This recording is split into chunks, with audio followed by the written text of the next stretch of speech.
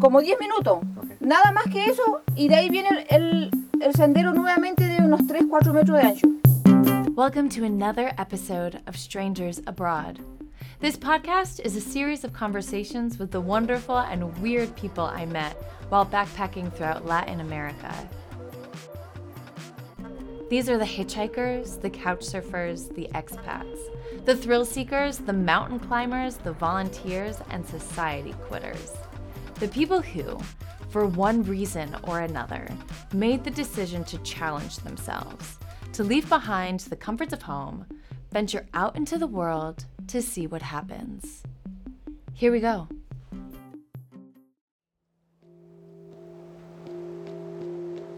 The scent of citrus brings me back. I turned, and Thomas is sitting right next to me, calmly cutting into the flesh of an orange and unwrapping one slice at a time. I became aware of my surroundings and realized all of the people around me. I had no idea if anyone else noticed that I had been obnoxiously sobbing for the last half an hour. The people closest to us was a couple, only a few spaces away. What do you have there? I said, trying to be as nonchalant about my situation, and quickly wiped away my tears and runny nose. It's a German children's book I found in Cusco, written in German, he exclaimed. As he begins to describe the premise of it, the man closest to Thomas squinted inquisitively under his bifocals and turns to us. Ah, the man said in a German accent. That was my favorite as a child, and I can't believe you found it in Peru. The two started going back and forth in German, and I turned away to try and collect myself. After a few minutes, they switched back to English. You know, the German man said, this is my second time in Machu Picchu, and it has remained unchanged. It's incredible, said the woman next to him, wearing a fedora that made her voluptuous curls push out and spiral down her back. Her accent was different, not German, but I didn't know where to place it. We've been traveling for a few months now and have seen quite a bit, but nothing is like this view, the woman said, as the wind latched on to one rogue curl and tried to carry it down the mountain with it. My ears perked up, and I started asking them where else they had been.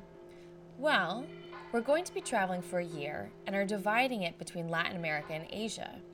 We came up from Argentina and are making our way north. Holy shit, that is so cool, I said. How are you able to do that? The park attendant came down to announce that the mountain would be closing soon, and we had to go back down to the city. The four of us do-si-doed our way back down the mountain, swapping talking partners along the way, which made like the hour-and-a-half-long journey seem to pass in a few minutes. Once we got back down, we found a ledge to rest our feet on that overlooked the entire ancient city. I saw with fresh eyes what had once only been pictures in a book come to life in front of me.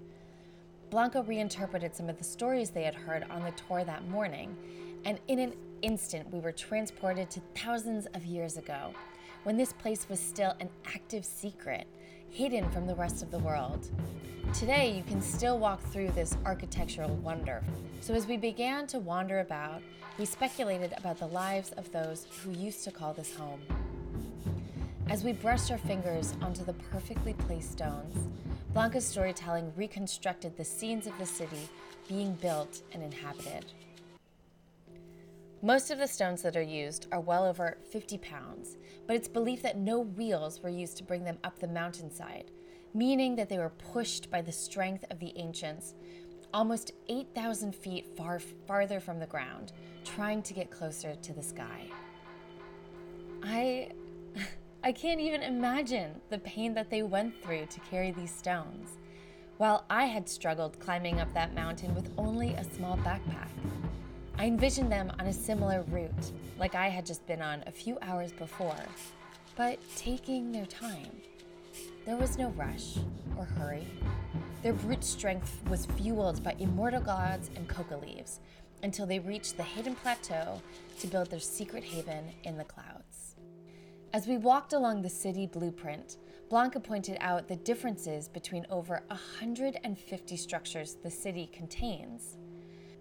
We walked along the paths where the ancient footsteps had moved about their daily routine, and envisioned those feet walking from the bathhouses to temples, royal quarters to resting corners, playing out what the mundane moments of this ancient space would have been like. It was so intimate, like walking through someone else's home when they've gone out for a quick errand.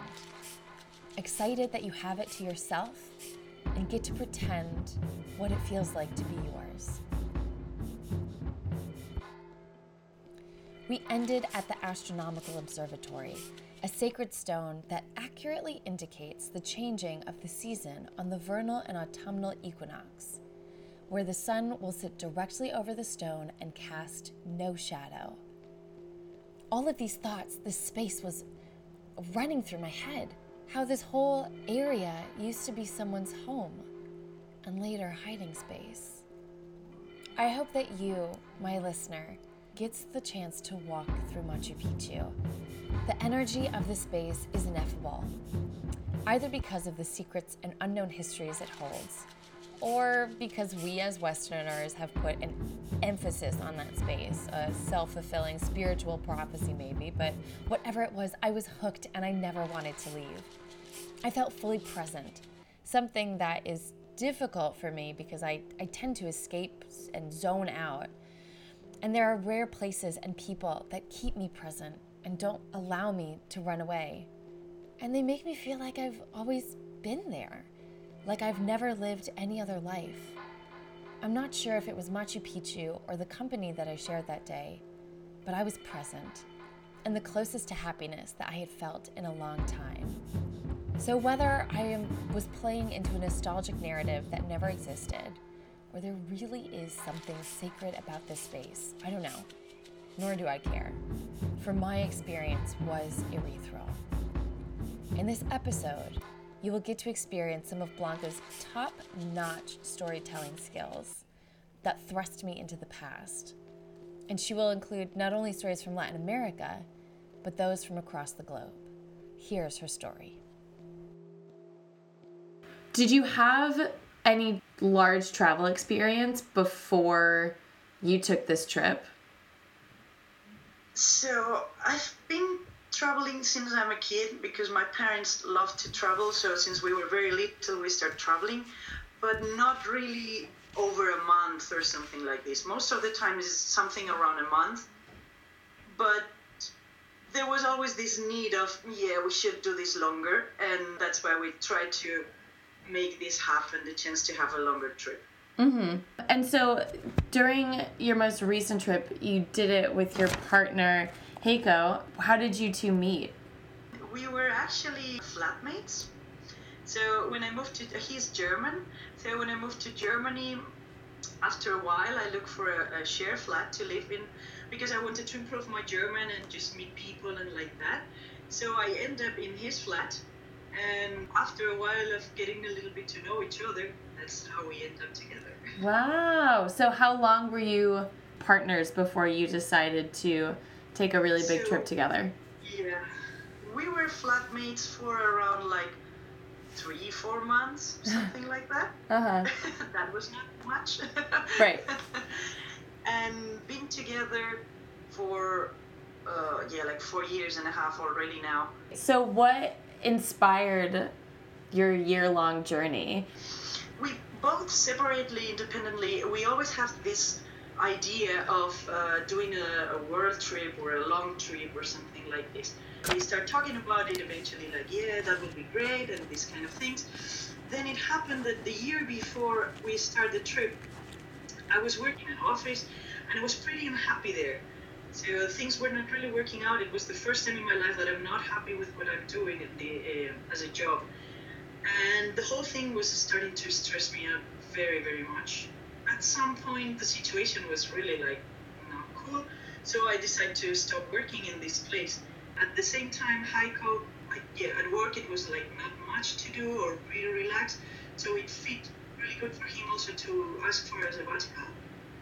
And that's how pretty much everything started developing and the idea started being a bit more consistent. Then we bought a huge, amazing, incredibly huge world map. We put it in the kitchen So it's pretty much the whole wall of the kitchen. So then every time you're there, you just see countries and places and things, and your imagination just start spinning crazy. And that's how we started defining where are we going to be or where are we going to go. And, That's amazing.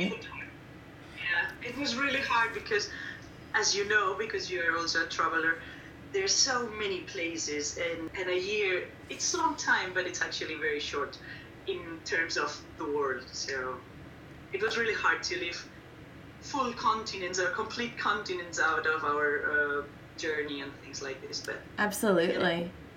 How did you guys compromise which countries to go to? it was really hard to come up with rules. So why you keep this country and why you kick this other out? It's really complicated. So we start trying to pull out some random rules, like, yeah, if the country is in a conflict situation, we don't go. Or if something is going on in the country that we are ethically not in favor of or that we don't want to just ignore, then we will keep it out. We decided that since we live in Europe and we will probably be living in Europe for a while, the whole Europe is out because it's very nearby, so we can always do this on holidays or a weekend or whatever. Yeah, then we kicked out very expensive countries or countries that will blow the budget badly, like the US, for example, or Canada or things like this. We were keeping it quite flexible. So at that time, Heiko was learning Spanish, so all the Spanish-speaking countries looks very attractive to us to go. And pretty much we started defining South America. That would be like the first half of our trip.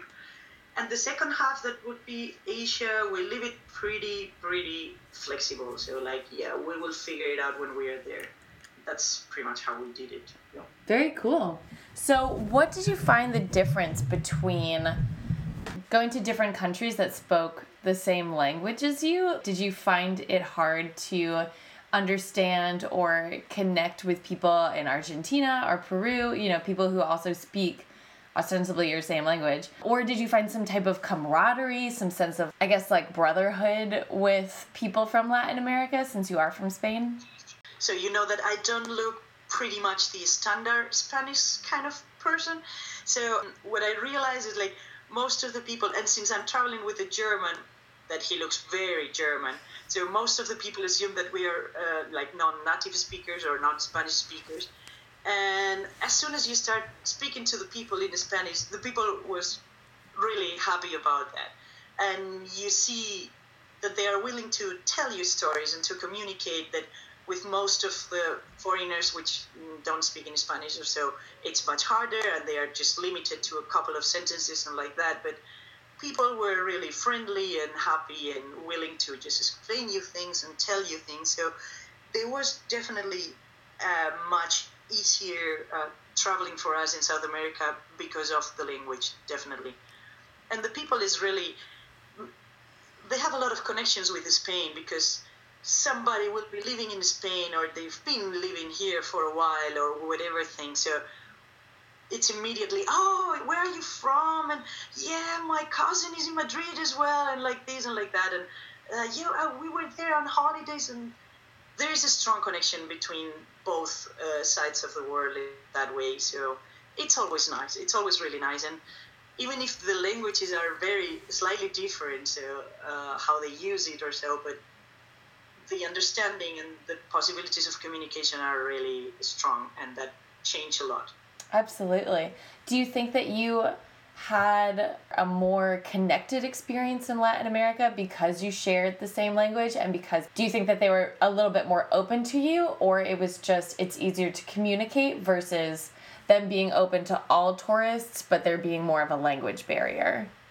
So if we were in a group mixed with locals and like this, we will end up speaking Spanish, and the foreigners or the non-Spanish speakers will end up together, and they are foreigners, so they will be talking about their things, but definitely not about the local things, so because you cannot participate in that conversation. That happened quite often. Interesting. So you were kind of able to be in both worlds of it, you know, like you could hop back and forth between talking to the tourists and telling them like what the locals knew and were up to. Like that one time when we were taking that taxi ride to the hot springs after Machu Picchu, and that taxi driver got really upset, and you just like translated the whole thing for us. Like I wouldn't have known. I knew he was upset, and I knew he kept saying brother, but I was like not totally understanding as to what he was saying specifically. So you're kind of able to like play in both of these worlds.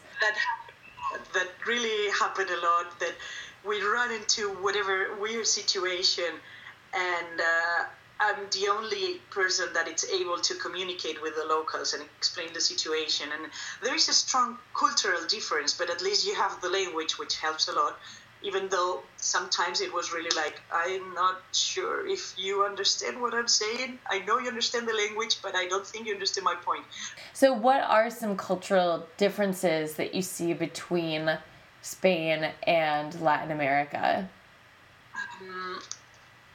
I guess a lot, or at least that what we experienced during the trip, it's of course, how to say it, like levels of comfort zone and things like this. So we had this, I think I told you when we met, we had this situation in Bolivia that we were in the middle of the salt line, of the flat line. How do you call that in English? The salt flats? Yeah, okay, we were there, and we're sleeping in a very basic accommodation, and there was a fire, so nothing happened, but there was a lot of smoke, and it was really toxic, and there was a French fireman saying that we cannot sleep there, there's no chance. So I'm the only one able to speak to the guys there, so I have to explain them that this is toxic, that we will not be staying there, and they will not understand it because the fire is out. And it's like, yeah, but the smoke is toxic. Yeah, but there is not so much smoke, and the rooms are very nice. Like, it has nothing to do with the rooms being nice or ugly. It's mean in the way of being dangerous and toxic, and we don't do these things. And then you realize that, yeah, things like problems from the first world, not things that you consider at the moment, like some people in a very different situation will not even consider that. So if the fire is out and nobody's hurt, we can sleep there even if the whole room is covered with toxic smoke. And then you see it like they don't understand what's my point because they don't see a problem there, but we see a problem there and a big one. So it's these kind of little things. Right. So then what are some of the little differences that you picked up on that maybe you enjoyed, or maybe you were like, oh, this is so interesting that you do it this way, that aren't necessarily confrontational, but just like, this is like a country's personality. Do you know what I mean? Yeah. So linguistic, for example, there were a lot, and that was really fun. Yeah. Because, you were saying something, and they just look at you with like these huge eyes, meaning, I don't know what you're talking about. And it's like, okay, what is exactly that you don't know what I mean? It's like, what do you mean with this word? And they don't even have it, or they just use it in a completely different way. So they don't, so you're talking the same language, but there is this, you don't use that word? Okay, then I have to find a synonym or something, because I don't know, I always use this one. So, and also like what can be rude to, probably, you know, in Argentina, when you say coger, which is to get in Spain, you use it all the time for everything. But in Argentina it has a very, very rude meaning, so nobody use it.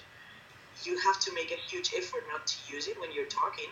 It's just a normal word, but for them has a very, very rude meaning. So that can create a lot of sometimes tension and sometimes weird moments and sometimes just funny because it's like, oh my God, you Spanish people, how can you say this or that? Things like these. Interesting. Let's shift and talk about the second half of your journey throughout Asia. And what was that like, going from kind of the convenience of being able to communicate very clearly and there being one common language versus so many different languages that I'm assuming you guys are not, don't know how to speak just yet, or know like the bare bones of it. Yeah, it's it was definitely much more challenging in that way because your chances of communicating are are reduced dramatically, and then some parts make it very easy because they will all speak English or something like this, so then it's not a big deal. But then you lose that, so you lose the extending a big conversation. But I think the most complicated place probably was Mongolia, because Mongolia is just open for tourists, for visitors, not that long ago. So, and it's a very particular country because of most of the population are still living nomads, so they are not located in cities or they are not really settled, which means the contact with foreigners is very little, and that makes the experience very particular, very genuine, and very, very interesting, definitely, and very hard, because they just will speak Mongolian. You don't speak Mongolian. Nobody can speak Mongolian. It's a very hard language to learn. But they are still incredibly friendly and welcoming, and they will try their best with gestures, with mimic, with whatever, just to communicate with you. That was really great. But you miss this chance of just sitting with the locals and talk. That's for sure. Absolutely. That's so interesting. What jumped out or surprised you while you were traveling throughout Asia? Are they just as diverse in the same way that Latin American countries are, like, have similarities, maybe a shared history? How would you compare the two? So I found that, like, in South America, we were there for almost 8 months, and at the end what you can see, it's really a very similar pattern among the countries. So each one has their personality, that's for sure, but they are quite similar somehow in food and landscape and things like this. They share much more. And I found Asia much more diverse. So Mongolia and China, they have nothing to do with each other. So, like, it's really, they are neighbors, but they don't really share much culture in everything. So some countries, they might have more similarities, but still, personally, I will find it much more diverse, because geographically they are much more diverse, nature-wise, and then cultural-wise, they are much older, and I think that gives them a much different personality from the neighbor countries. That was my feeling too. Interesting. So what were an instance where you're like, whoa, we are not home anymore, we do not do things this way throughout Asia? Definitely, so a place that it's really very, very different to us will be definitely Mongolia. So you find people living as nomads, so they will have these gears, their tents. They live with their animals, from their animals, and a strong relation with nature in a very isolated way, because there's no roads, there is just like weird paths, if you want to call them like this, and one of these tents with the family will be so far from any others. And that comes to another situation that happens there, another story that was pretty funny, because the family share the gear, so everybody lives there, and that comes to something which is really valuable or strong in the Western countries, which is your privacy. You don't have that, because you live in a room, portable or not portable, but you live in a room with all your family there. So the concept of privacy is something that it doesn't apply there at all. So we met there a guy from Taiwan, and he was living with a family for a while there in Mongolia. And we were all just wondering, of course, because we are stupid and basic people, like, what is sex for these people? How do they do this? And the guy looked at us and said, they do it in the room with everybody. Like, how you know that? Like, because I was there sleeping with the family, as we did every night. And then there were some noises that woke me up, and I just had a look, and it's like, oh, okay, ooh, yeah, I tried to fall asleep again. But he said, the marriage, so the couple was there, the kids were there, I was there, and that's normal. And that's not normal for us anymore. So that will be a really weird situation, which for them, it's life. It's the normal thing. They're extremely natural. And with that, you can imagine I go scatologic, but yeah, there's no toilet. The whole surrounding is toilet there. So there is no problem with that. If you have to pee, you just go there and just pee, and that's it. It's like, yeah, but we need walls. We need a door for that kind of things, but for them it's a completely different story. That will be probably the most different. Wow. Yeah. That's... You have to get adjusted to that, and it's how it is for them, definitely. That's amazing. So how has that shifted your perception about Western amenities or normalcies that someone who is living a more nomadic lifestyle make you reflect about maybe how silly some of the things that we do are? Or does it make more sense to have so much privacy? Do you know what I mean? Like, I think that's a really good example. Yeah, so we were there for almost a month, and we were staying with families for almost, like most of the time. At the beginning, you have to get used to it. So not get used to it. It's like, that's awkward. But then eventually you just realize that is not awkward. That is actually natural. So everybody pee. We all know it. Otherwise you die. There's no problem. There's no secret on anything on that.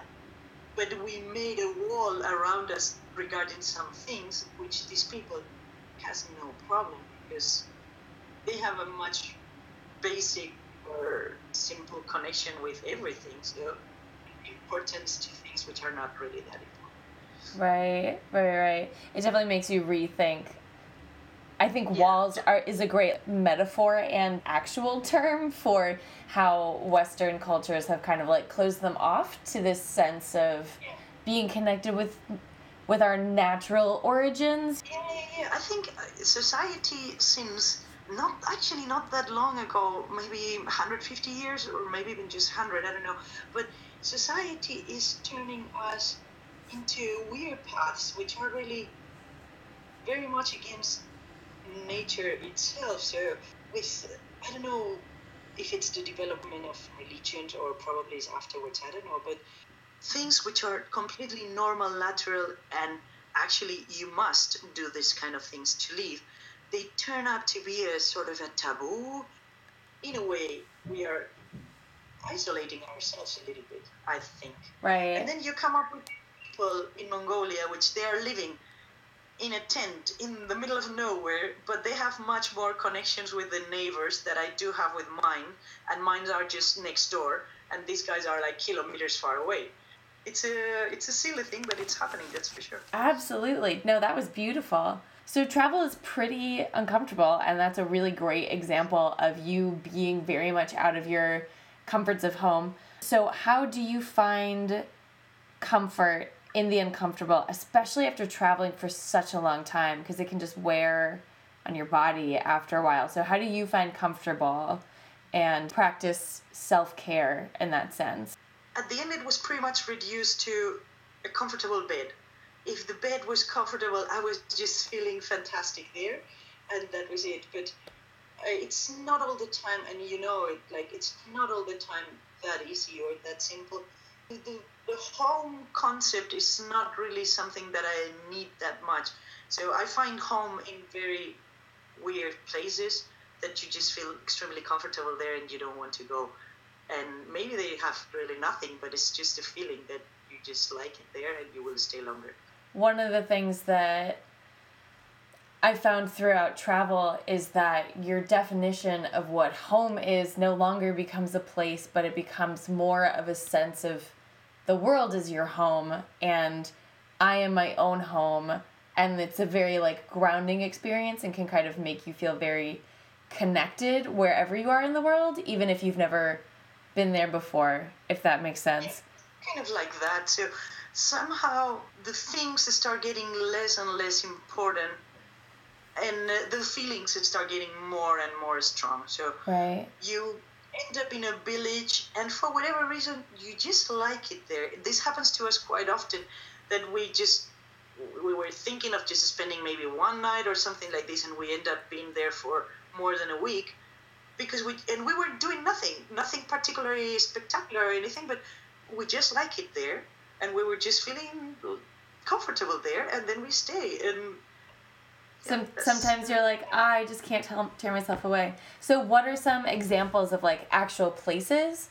And let's just keep it to your most recent large trip that you're like, what is it about this place that keeps me here? So we had no strong interest to go to China, because I don't know, for whatever reason, we were not that interested in going to China at all. But we had to go because it is the only way to leave Mongolia or Russia. But Russia was not in our plans.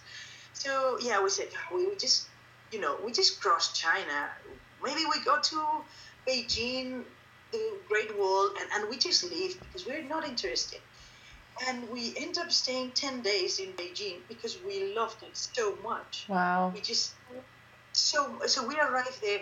We were extremely lucky, that has to be said, because they had whatever anniversary celebration the week before. So they stopped the all the fabrics and things like the manufacturing places, because they wanted to have pictures with blue sky. So they have to stop the cars and all the pollution things to get blue skies.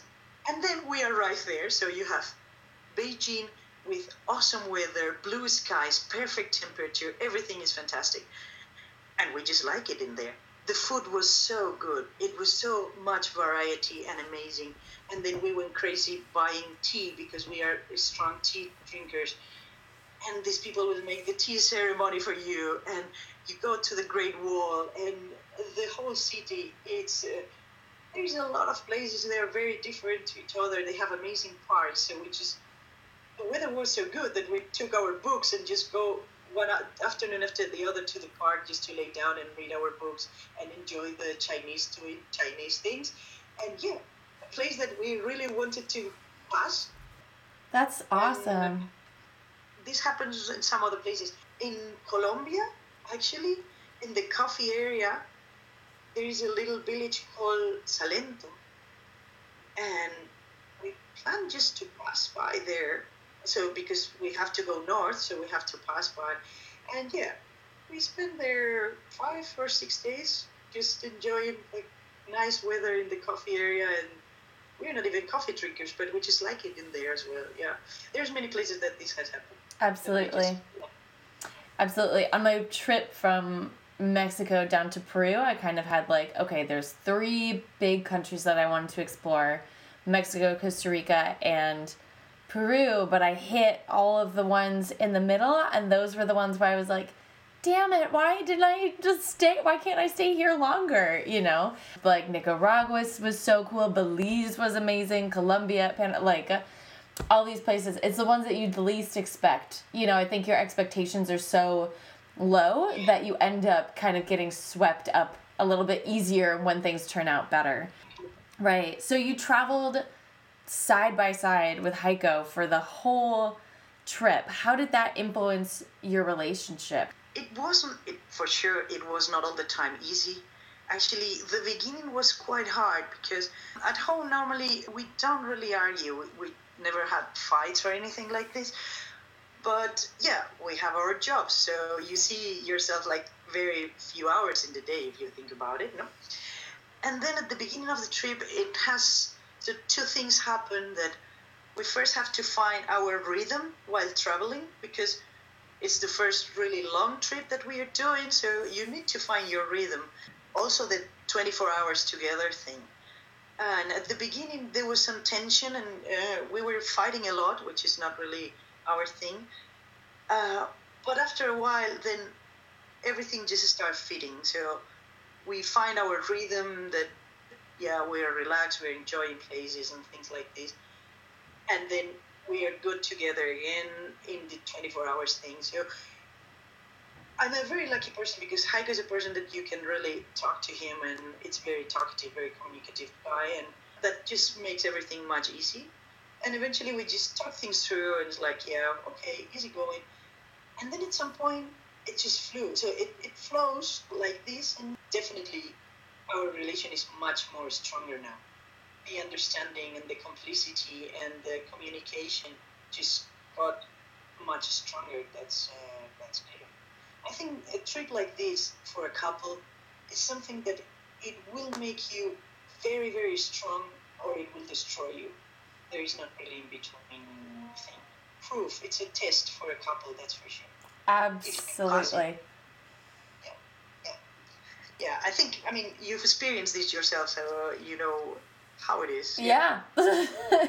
And the relationship was not meant to go on. So everyone's much happier now. But it's an amazing test of a relationship, because you also you're learning so much about yourself in a new context and another person. What were some like new things that you learned about yourself and Heiko and your relationship? You learn to be more patient. This is something to... Heiko is a wonderful guy, but how to say it, like, you know, you make a decision and you execute very fast. No, he needs his time. I'm not a patient person, so normally this kind of behavior just drives me crazy and I want to kill him. And this happened at the beginning, but eventually I think I increased a lot my patient limits. So I'm much more relaxed now. You understand what is a priority for you might not be for others, and this kind of thing. So this flexibility gives you a lot. Oh, that's so good. That's so good, because it definitely, you start to see yourself in another light, because all of the routines and all of the comforts that you just kind of like go about are no longer there. And so it's kind of like, who are you and who am I, and like what are the things that are most noticeable that we need to learn how to mitigate a little bit. One other question. So we met at the top of Machu Picchu, and earlier that day, which is such a great place to meet somebody. And you say we met in the top of Machu Picchu. Yeah, like whatever. And then we like walked around Machu Picchu all day. So my question is like I like looked around the town for a little bit and then walked up Machu Picchu Montaña, and I was only going to stay for a little bit, but I was so enamored and just like I couldn't pull myself away from like being on the top of that mountain. Like it was one of the most glorious and like beautiful and like tear-jerking times in my life. And then Thomas and I like serendipitously found each other on the top of that mountain, and we just like stayed there. I thought I was going to go back early, but there was just something that was like, no, I'm going to stay. Like, I can't leave until it's time to go, because they close at noon. So what was the beginning of your day like for that? The day, so on our arrival to Aguascalientes, we met this lady and her daughter from the Netherlands. So we walked all the way to Aguascalientes together. And the lady was taking the bus for sure, but the daughter wanted to go on the stairs as we planned to do. So then we decided to meet up together, same like you. 4:30, we met in the main square of the village, and then we walked to the door as well. And I was a little bit worried because I was definitely not fit at that time. And since Bolivia, I was struggling quite a lot from the altitude. So it's like, oh, now we have all these stairs ahead of us, and what is this going to? But then the three of us, we were there, and we started, and it was just nice, and everybody was talking, kind of making you feel good. And then when we arrived up there, it was so crowded. Yeah, so we went to the city, and we were walking a little bit around and just making some pictures. But we wanted to climb the mountain as soon as possible. I don't know I guess you remember, it was quite demanding, this mountain thing, but you make it. So then you arrive there, it was really beautiful weather, it's sunny, it's nice, and you have this amazing view in front of you. Wow, is this real? Am I here? It's really amazing. And the people is in a different mood, and actually we were climbing the last part, and this was pretty intense. We were climbing with this guy. When I'm tired, I tend to make jokes just to make things a little bit better. So I was just making jokes with the people that was climbing the stairs and everybody was suffering. But there's this guy, who is bringing the ashes of his mother, because the mother dream was to go to Machu Picchu, but she was sick and she died. And the guy is a Canadian, is flying all the way to Peru to climb Machu Picchu, to throw the ashes of his mother from the top of the Machu Picchu mountain, which he did, and then he was going back home. So that was the trip for him, just to bring his mother to Machu Picchu. It was a whole strong feeling there because the place is amazing, it's magic.